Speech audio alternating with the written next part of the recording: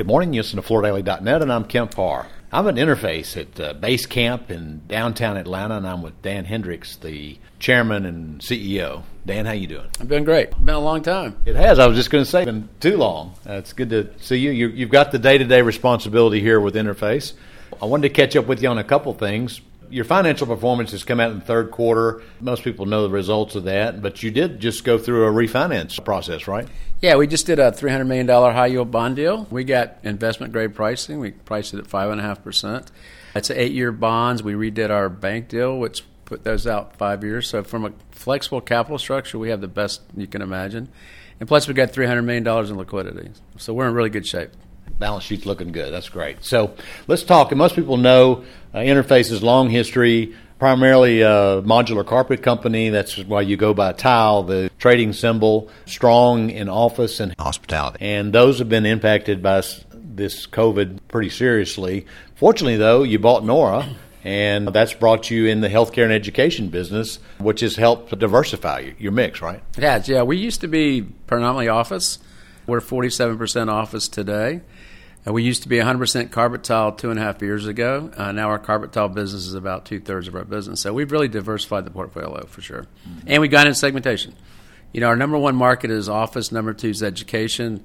Hospitality is probably number 3 or 4. So let's talk about this. Nora, basically a German company, had a presence over here. Talk a little bit about that integration. Yeah, I think it went really well. We've integrated it. We were very careful on the sales side of the business not to over-integrate it.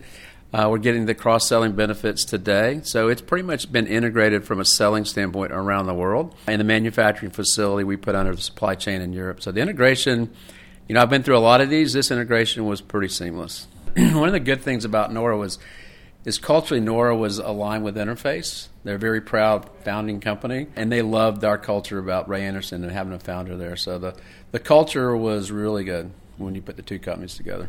Yeah, that's one of the interesting things about you being here 38 years is that you actually worked alongside Ray Anderson. So let's go to that topic of sustainability for a second.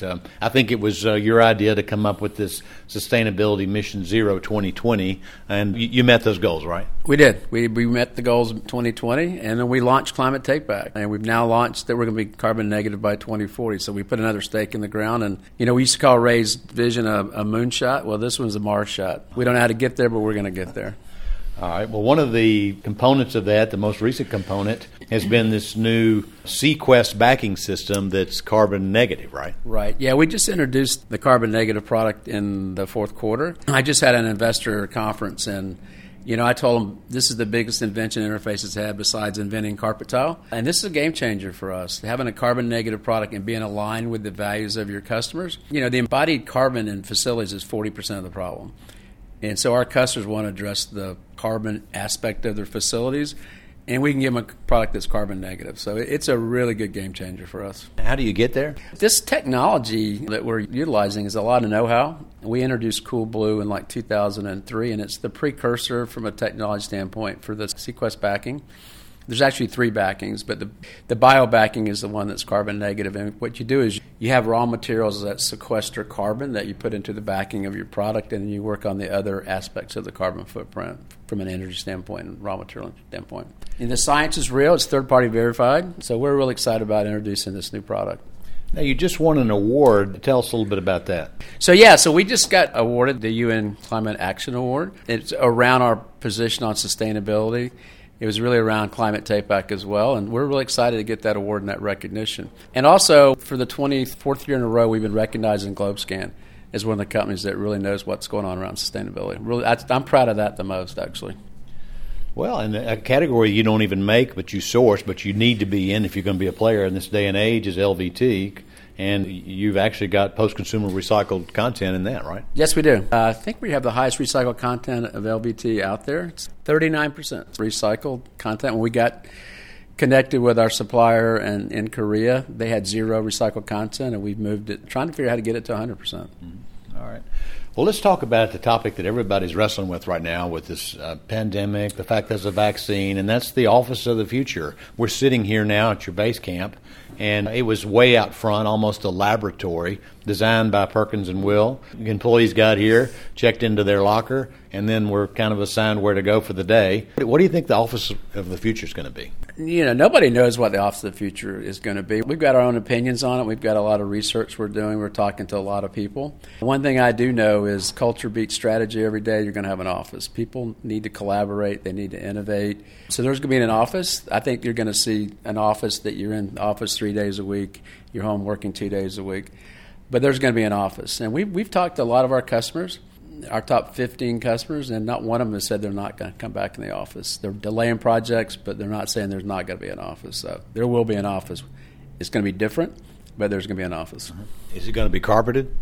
Yes, it's going to be carpeted. Our products are great for social distancing. You can do wayfinding. You can do social distancing with our products. And you still have to inspire your people. It's going to be a combination of hard and soft surfaces, but there's a place for carpet in an office for sure. It's hard to find something with this kind of texture and with this kind of acoustical properties. I mean, it really is, in an office environment, hard to beat, right? It is. You're trying to inspire your people, and you can inspire your people with our kind of products for sure. You mentioned that, this whole biophilia movement and what David Oakey's been able to do as far as making a carpeted floor look like something you'd see, out in the woods. Has worked really well for you, hasn't it? It has. David Oakey's been a great designer for us, and we got Carrie Pay, a new designer that's been with us about 3 or 4 years, and I love the products that we're introducing today. One of the things that we made a conscious decision on is not to cut our product development, not to cut innovation in new products. So we're going to come out with more products in 2021 than we did in 2019. All right, last question. What's your outlook for growth in 2021? Well, we haven't put out there what our growth is going to be. We do believe that in the second half of the year, the office market will rebound. We're seeing some rebounding around the world. Our China business is rebounding. Australia got on top of it really quick, and so the Australian market seems to be getting more normalized, and our German market, and those are 2 and 3 markets for us. So I think you're going to see more normalized back half of the year, and I think the vaccine could accelerate that. All right, Dan, it's great to catch up with you. Again, been talking to Dan Hendricks, the chairman and CEO of Interface, and you've been listening to Kemp Harr and FloorDaily.net.